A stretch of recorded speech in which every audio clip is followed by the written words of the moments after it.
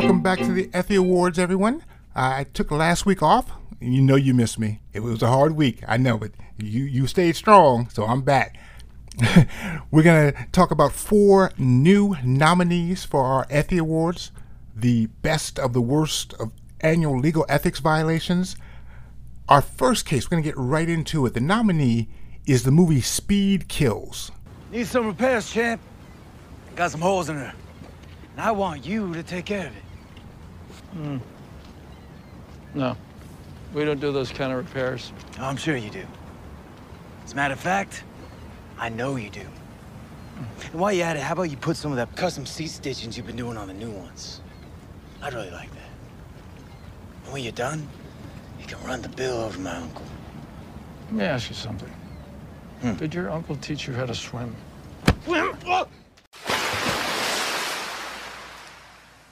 This is a nominee in the eager beaver category, although here we have not so eager of a beaver. This person graduated from law school in 1995, and it wasn't until 2017 that they sought admittance. Now, a lot of people, when they get out of law school, they want to backpack across Europe or something. This guy must have backpacked across the solar system. I don't know what takes 22 years to see in Europe, but he's back. Now, for anyone to get licensed, there basically is a 2-step process. 1, the part you know about, they have to pass the bar. The second part is passing the moral character and fitness exam. Now, this isn't the kind of thing where you have to do a physical exam, right? That's not the kind of thing. They don't come in and drop a quarter and see if you pick it up. They just ask you a bunch of questions and want to know everything about your life up until now. And here's the problem and why this lawyer should have gone earlier. See, when he was 1995, he's probably 25, 26 years old. He hadn't had a lot of time to mess up. But by 2017, he had messed up everything. He had a spotty employment record, 2 domestic violence convictions, or at least arrests, 17 traffic violations, mostly for speeding. And those were his high points, the good things. Financially, he was even worse. 2011, he had a tax lien. 2015, filed for bankruptcy. Now, when he graduated from law school, he graduated with $50K in student loan debt. That is now $80K. So at this rate, he'll pay this off? Never. So with all these things going against him, the Ohio bar was like, nah, bruh. We can't let you up in here. You a mess already. We certainly can't give you responsibility, give you a stamp of approval, and then have you acting a fool up in here. He then appealed and took it to the Ohio Supreme Court, which said, nah, bruh, they're right. You got to get your stuff together. And here's part of the problem we have with you. Not only have you been messing up and just acting a fool for the last 20 years, by the way, but you're not even taking responsibility for that. When we ask about you, you say, oh, it's my ex-wife's fault. Really? Is her ex-wife's fault for being a victim of domestic violence? What, she didn't duck fast enough?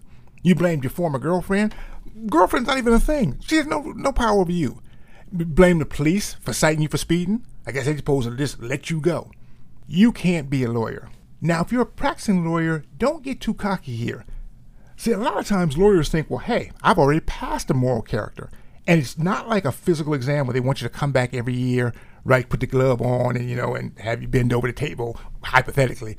That's not the way this works. They're only going to test you this one time, and if you get through, you're good. Except for if you decide you want to move somewhere. You decide you want to relocate. Maybe one of your parents gets sick. Maybe they're healthy and you really want to get away from them. Whatever it is, when you do that, you have to apply the new place, the new state. And a lot of times you've been a lawyer long enough, they don't make you retake the bar. They say, okay, you know the law, that's fine. But what they do say is, we're going to still run your moral character. Because if you've been acting a fool over there, we're definitely not going to let you in over here. And that's where a lot of lawyers get caught up. They think, hey, no need to pay my bills, my taxes. No need to drive anywhere within the speed limit. The 17 traffic violations I mentioned were mostly for speeding, which is why I call this Speed Kills. And what was most disturbing about it was how the lawyer is trying to explain this away. Well, what I've done now to make sure this doesn't happen is I put the car in cruise control. So even on side streets, it's 25, I got it on cruise control. And that's fine, but I don't believe you. 17 is a pretty big number. I would have thought that, 2 would have really been enough. 3, maybe. I'm guessing you still putting your cruise control 15 miles above the speed limit. You just like to drive fast. And speed kills your law career, because you're not going to have one. If you're not a lawyer, this still is something that you should take heed of. This idea that your quote-unquote moral character. And by the way, these aren't just moral issues. It's financial responsibility, right? How well you take care of your obligations. Obviously, violence and that type of thing is a problem. But if you need another type of license, just about every type of license is going to want to look into this, professional license. And even if you don't need a professional license, your employer. And now that they have the increased ability to do background checks, doesn't take a lot on the internet to find out, you really have to keep, your stuff together. It isn't a matter of, well, I'm grown now. No. You still are always, you think of it this way, you're always sort of looking for a job. Not that you want to leave your place, but you want to at least be able to get one at the next place.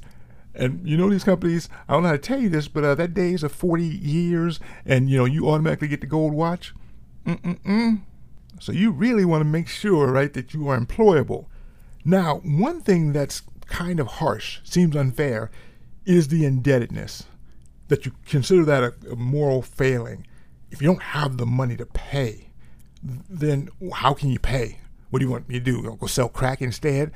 No, but here's what you do need to do. You need to call somebody. See, a lot of times lawyers get in trouble not because they didn't pay the money, but because they haven't made any arrangements to do so. Because they've left their creditors in the lurch. And it's important, even if you don't have the money, to just call and say, hey, I'm over here. How about I come by, and wash your car? Maybe that won't work. But you really do want to have some evidence that you paid something, you tried something. You certainly don't want to have the school loan people going, hey, if you hear from Jimmy, have him call me. That's not going to work well. If the school loan people are calling your bar trying to get your new address, that's going to be bad for everybody. So I'm keeping Tom company this week, right? Yeah. Alex keeps him company without also having sex with him, I assume. What does that mean? Mommy, do Elmo voice. Elmo thinks you should do what you feel is right. Yeah. Well, I don't really know what I think's right. I think I'm just, time will tell, I think. Then Elmo thinks time will tell. Do you mind not doing that Elmo voice? I feel like you're repeating back what I'm saying. Honestly, Elmo thinks you should shit or get off the pot. Whoa. And Violet, do Cookie Monster. Me think that's a really rude thing to say, Elmo. But Elmo say it's been 5 years, almost 5 years. You either love him or you don't. Me love him, but it's very complicated. Cookie doesn't get everything handed to him on a fucking silver platter like Elmo. Cookie got the career he wanted. Tom moved to Michigan so Cookie could work, okay? Elmo wanted to be a kinesiologist, and instead, Elmo is cleaning puke off her shirt every day. Well, maybe as nice as these little Elmos are, Elmo should have considered using protection. C is for condom. That's good enough for me. That hilarious scene was from the movie The 5-Year Engagement. And that's our nominee in the category for the AT&T Award, which, as you know, is an award we give for lawyers who fail to reach out and touch someone, namely the client. And this lawyer had a 5-year engagement in which he did a poor job of reaching out to the client and pretty much everything else. So he's hired in 2015 by a securities broker to sue his former employer for retaliatory discharge. Now, there's a special process that these complaints can go to with the Financial Regulatory Authority. And for 2 years, the lawyer tells the client, look, we filed with them and they're dragging their feet. All right, but we're going to get it. And then 2 years later, he says, okay, look, let's just go to court instead. Now, by go to court instead, I don't mean that he filed a lawsuit. He didn't ever file with the Financial Regulatory Authority, but he told the client they were going to court instead. 6 months later, he tells the client, okay, look, the lawsuit has finally been filed. 8 months after that, he says, oh, well, you know what, sorry, the other side is dragging their feet with discovery. 5 months later, he says, okay, look, we got a hearing later this month. And you know what? I'm going to be asking the judge for sanctions because these fools aren't doing anything. Now, notice he has not filed anything. How can people respond to discovery that you and a lawsuit you haven't even filed? But that doesn't matter because 4 months later, he tells the client, okay, look, just had a settlement conference, which you didn't, and the other side, they're really this close to settling. 8 months later, still no news. Now, if you haven't been doing the math here, we're 5 years into this. And the client obviously is a patient of Job, but even Job has a limit. And we've reached Job's limit. He calls his lawyer friend, says, hey, this guy is taking forever. Can you call him, help him out? And so sure enough, the friend, also a lawyer, right, calls this lawyer and says, hey, I'm here. I know you're having trouble with this. Tag me in. Let me help you. And the lawyer says, whoa, no, we can't do that. See, what happened? What happened? And the other lawyer friend's like, look, just tell me, all right, where's the case filed? At that point, the lawyer panics and just blurts out a name of a judge, Judge Brown. This is the problem. The lawyer friend calls the clerk and says, hey, this case has been assigned to Judge Brown. Can I get in on it? And they said, what case? He said, you don't have a case? No. The lawyer friend says, okay, let me do some checking. He checks everywhere, all right? All the courts, state, federal, local, people's court, right? The basketball court at the park, no cases anywhere. At that point, it's over. That day, calls the client withdraws, the lawyer takes over the matter, which I imagine at this point is probably time barred. This was 5 years ago. And so the lawyer, what his real issue or what his real job here now is to make sure that this tardy lawyer isn't tardy with anybody else. They file the bar complaint. Now, the only thing going for our nominee is that he happens to be in the state of New York. And New York is strange. Sometimes they're on the ball. Sometimes they're a little harsh. And other times they're like, right, lawyers will be lawyers. And so this lawyer, despite lying for 5 years, probably getting this guy's case time barred, certainly delaying his justice delayed is justice denied. 5 years, the bar comes down and gives him a harsh penalty of a 6-month suspension. I'm going to say this. I'm going to make a new rule. All the other state bars, listen up, right? If you don't listen to the podcast, you need to, because I've made a new rule, damn it. It is my rule now. Sean has spoken, all right? The humorist has spoken. Here's a new rule. If you lie to the client, tell him you filed a complaint that you didn't, your punishment is however long you kept up that lie, right? You keep the lie for 5 years, you get 5 years suspension. I don't see how it could be any less than that, because at this point, I'm moving to New York and I'm lying to everybody. 6 months? Why would you ever take responsibility if the most you're going to get is 6 months for this egregious thing in which you have lied to this guy time and time again about a lawsuit that you never even filed? One that, by the way, in 5 years you had time to file. I know you have busy practice, but I think in 5 years you had 1 weekend, right? You could have gotten this done. You chose not to because you figured it'd be easier to lie, and the bar allowed you to get away with it. Shame on you, and shame on them. And shame on Seamus. I don't even know who Seamus is, but it has shame in it. Shame on all y'all. Now I want you to bend over the desk so you're looking directly at it. Get your face very close to the letter and read the letter aloud. I don't understand. There's nothing to understand. Put your elbows on the desk. Bend over. Get your face close to the letter and read it aloud. Dear Mr. Garvey, I'm grateful to you for referring... Continue. For referring me to your case. subject of animal captivity has been of interest to me for quite a while, and my secretary has prepared research material that I think you will find illuminating. If you would be so kind as to send me the June 5th letter of which we spoke, my associates and I will review it immediately. Please feel free to call me at your earliest convenience. Yours sincerely, E. Edward Grey. That was a scene from the movie. I had never heard of it until now. Secretary. It starred the Gyllenhaal, you know what I'm talking about, and David Spader. I watched the clip that I played for you more than once, pretty much a lot, pretty much since last Tuesday. I'm gonna leave you now. You see I'm flustered. I'm gonna go have a cigarette. I'll be right back. Woo! All right, I'm back. I'm gonna make a confession. I don't smoke cigarettes. I had to go buy cigarettes. By the way, when did it get to be $12 a pack? That's crazy out here. Anyway, I'm back.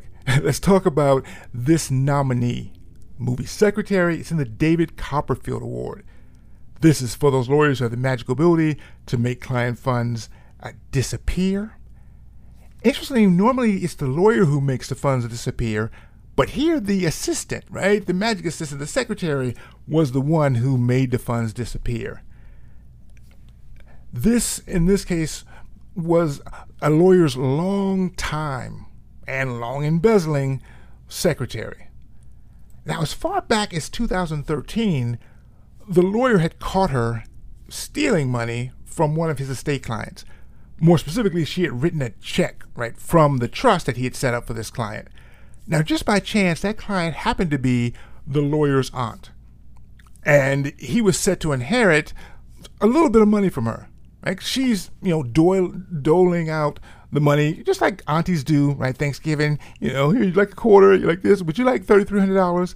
And so the money he was going to get from, right, his inheritance was about the money she had stolen. And so he said, we'll just, call it a wash. It's even. But don't you ever do it again. And she said, fine, I would never, ever do it again. And then for the next 3 years, that's pretty much all she did. I don't know how she got time to work, because it seemed like she was just writing checks to herself all the time, to the tune of $191,000. Now, when the lawyer discovered these thefts, he's like, look, Secretary Schmecretary, this woman's going to jail. And the secretary does go to jail. But there's a small matter of the $191,000, right? Who's going to pay that back? Now, you'll find this hard to believe, but the secretary hadn't saved all of that stolen loot. Who would? And so she's dead broke. Doesn't have a job now, obviously, right? Going to jail. They put her on a restitution plan, and I'm not exaggerating here. It was for $1,250 a month. I'm not saying $1,250 a month. I'm saying $12.50 a month. $150 a year. By my rough calculations, I'm going to carry the 4, put the hypotenuse. It would take her until the year 3293, no exaggeration, I used a calculator, to pay that money back. I assume that by then nobody would really need it, and what would $191,000 do for you then? That means that somebody else will need to pay that money back, and that's the lawyer. He has to make good on these losses. And between him and his insurance, right, he's able to make good on most of it. But now the bar says, hey, we got to take our pound of flesh. And it's really just a nibble, because the lawyer only gets a 6-month sentence. Now, you say, well, Sean, that's still kind of a lot. He didn't steal money himself. He's responsible for his assistant? Yeah, and not just financially, but ethically. One of the ethics rules says that if you have an assistant or someone who's working for you, if they do something at your direction or if your approval or something you said later said, yeah, that's good, then you're responsible. You're also responsible, even if you don't know about it, if after you find out that they messed up one thing, you don't stop them and you allow them to just run wild. And that's the case here. The lawyer allowed this secretary, after the first time catching her, she wouldn't do it again. Why would she? Why would she not? She got the money the first time. Why would she not keep doing it? When the secretary was caught stealing the first time, the lawyer had a responsibility, right, to fire her or immediately, or at least bend her over the desk and spank her. Right? There's a naughty girl. Oh, you know what? I'm going to take another cigarette break. That movie keeps coming back in my head. Oh, hold on. In all seriousness, okay?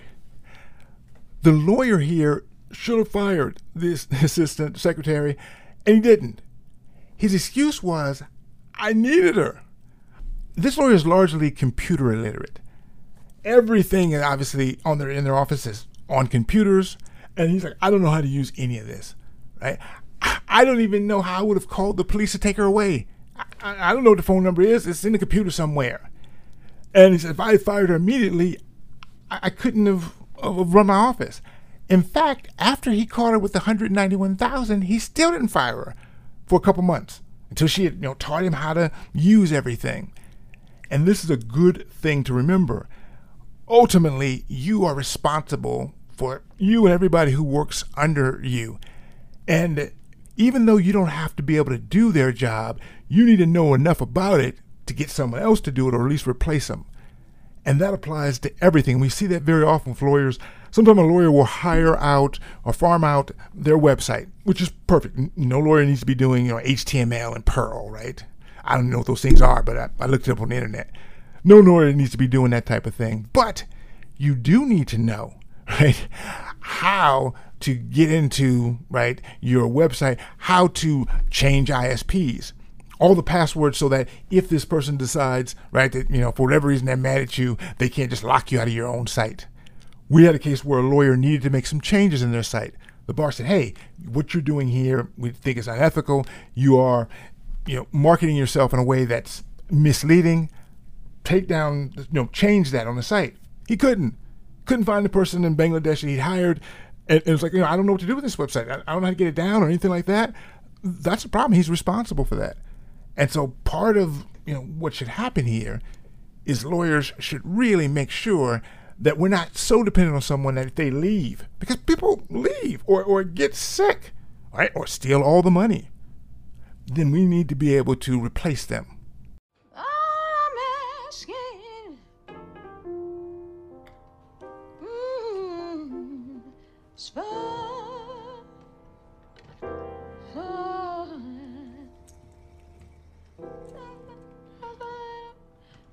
Give me just a little bit. Just a little bit. Just a little bit. Just a little bit. Just a little bit. Just a little bit. Just a little bit. One more time. Just a little bit. Just a little bit. Go a third below, Carolyn. Just a little bit. Yeah. Just a little bit. Yeah. Just a little bit. Just a little bit. Just a little bit. Yeah, baby. Just a little bit. Yeah. Just a little bit. Sock it to me. Just sock it to me. Hey, Mama. What the hell? It's almost 3 a.m. We're writing a hit song. It's Otis Redding's song. Just a little bit. That was a clip from the Aretha Franklin biopic, Respect. We got an early release scene from that movie, which just opened today, Friday, August 13th. Excellent. Love me some Aretha. Who doesn't love the Queen of Soul? I'm sad that her funeral ever ended. It went on about 6 months, and it was great. It was better than those versus battles. But eventually, we had to lay our sister to rest. Still, long live the Queen of Soul, no doubt. Here we have a South Carolina magistrate who also wanted his RESPECT. Right? He had respect. Put some respect on my name is how he would have said it, but probably with a South Carolinian accent. In any event, last year, COVID hits. Everything closes down, and the courts close down too, but they've got to figure out a way to have justice because people need to go to trial, they need to have their civil cases heard, etc. And so 2 months or so into this, the chief magistrate for this South Carolina county pulls all the magistrates together and says, okay, let's have a meeting and let's figure out what we're going to do here. We're going to have hand sanitizers here. No one can come within 20 feet here, right? Make sure, right, that you brush between after every meal, all the COVID protocols. This magistrate, junior magistrate, is just disgusted by the whole thing. I don't know this for sure, but I'm guessing that he thought, that, maybe we were getting caught by the hoax, right? And that, we were definitely over playing the COVID hand. And so during the entire time when she's trying to lay out her plan for how they're going to go forward, he is in the back of the room, jeering, whatever, right? So much so that the chief magistrate has to apologize to everyone else and say, look, we're just going to end the meeting, do this at another time when, boy has, a little less, lip gas. Now the meeting's over, and now this magistrate, who's been disrespectful to the chief magistrate, feels like he's been disrespected. And now he's running around telling everybody how everybody needs to respect him. Y'all need to show some respect for me. He's waiting for the chief magistrate to finish. He's talking to other people, etc. And when she turns around to get ready to leave the room, he's standing there, hitting his fist together. And let's be honest, that's some real cowardly you-know-what. I'm not going to say more about this.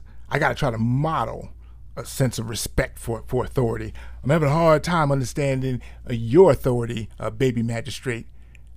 How you going to get respect when you're not giving it? Why would anybody respect you in your role in office when you don't respect the chief magistrate?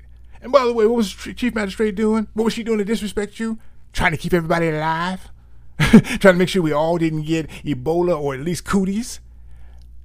This is a situation where part of it is dealing with this COVID pandemic. And trust me, I totally get it. My job is to go out and speak before live audiences. I am the classic extrovert. You think I haven't missed this? But what good would it do for me to run around and threaten to beat up the chief humorist, all right, of the world, or a judge or anyone like that? And we see lawyers increasingly going nuts here. I understand it. I promise you. But we've got to show some impulse control. I'm going to tell you a secret. There's way too much information, but hopefully it makes the point. I was on a plane last week, coming back and flew through Dallas. Now, I, despite the fact that I fly a lot, sometimes suffer from claustrophobia. I'm on that hot plane with a mask, and as soon as we get to the runway, I start panicking and have an attack and say, oh my, I got to get off this plane. I don't know what I got to do. I got to run out the door. I jump out, maybe, phone in a bomb threat. I got to get off this plane. I'll drive back to Phoenix, but I'm freaking out. And here's what got me. I realized that every option I had to get off that plane would require me to spend more time in an even smaller room for even longer. Because they weren't going to just let me get off the plane and go home. I was going to go to jail. And if I'm claustrophobic on a plane where you have people bringing you drinks and food and nobody stabbing you, then I'm going to lose it in a jail. And so you know what I did? I sat there, kept my mask on, and shut the hell up. People, we're grown. You got to have impulse control. All right? I know you don't like it. It's something, you heard someone say something you didn't like, etc. You're not 6. All right? You just got to suck it up. When people have authority, you've got to respect that. Why? Because when you get authority, you want people to respect that. That's how this works. That said, I've told you too much about me. I'm really kind of embarrassed by the whole thing. Let's do this. Let's forget that I said any of this. Next week we'll come back, we act like I'm a totally sane and rational person. But until then, everyone, you take care of yourself. I mean this. I need you out there, particularly if you're a lawyer, you bring in people for CLE. You can't be dead because you can't give me money that way.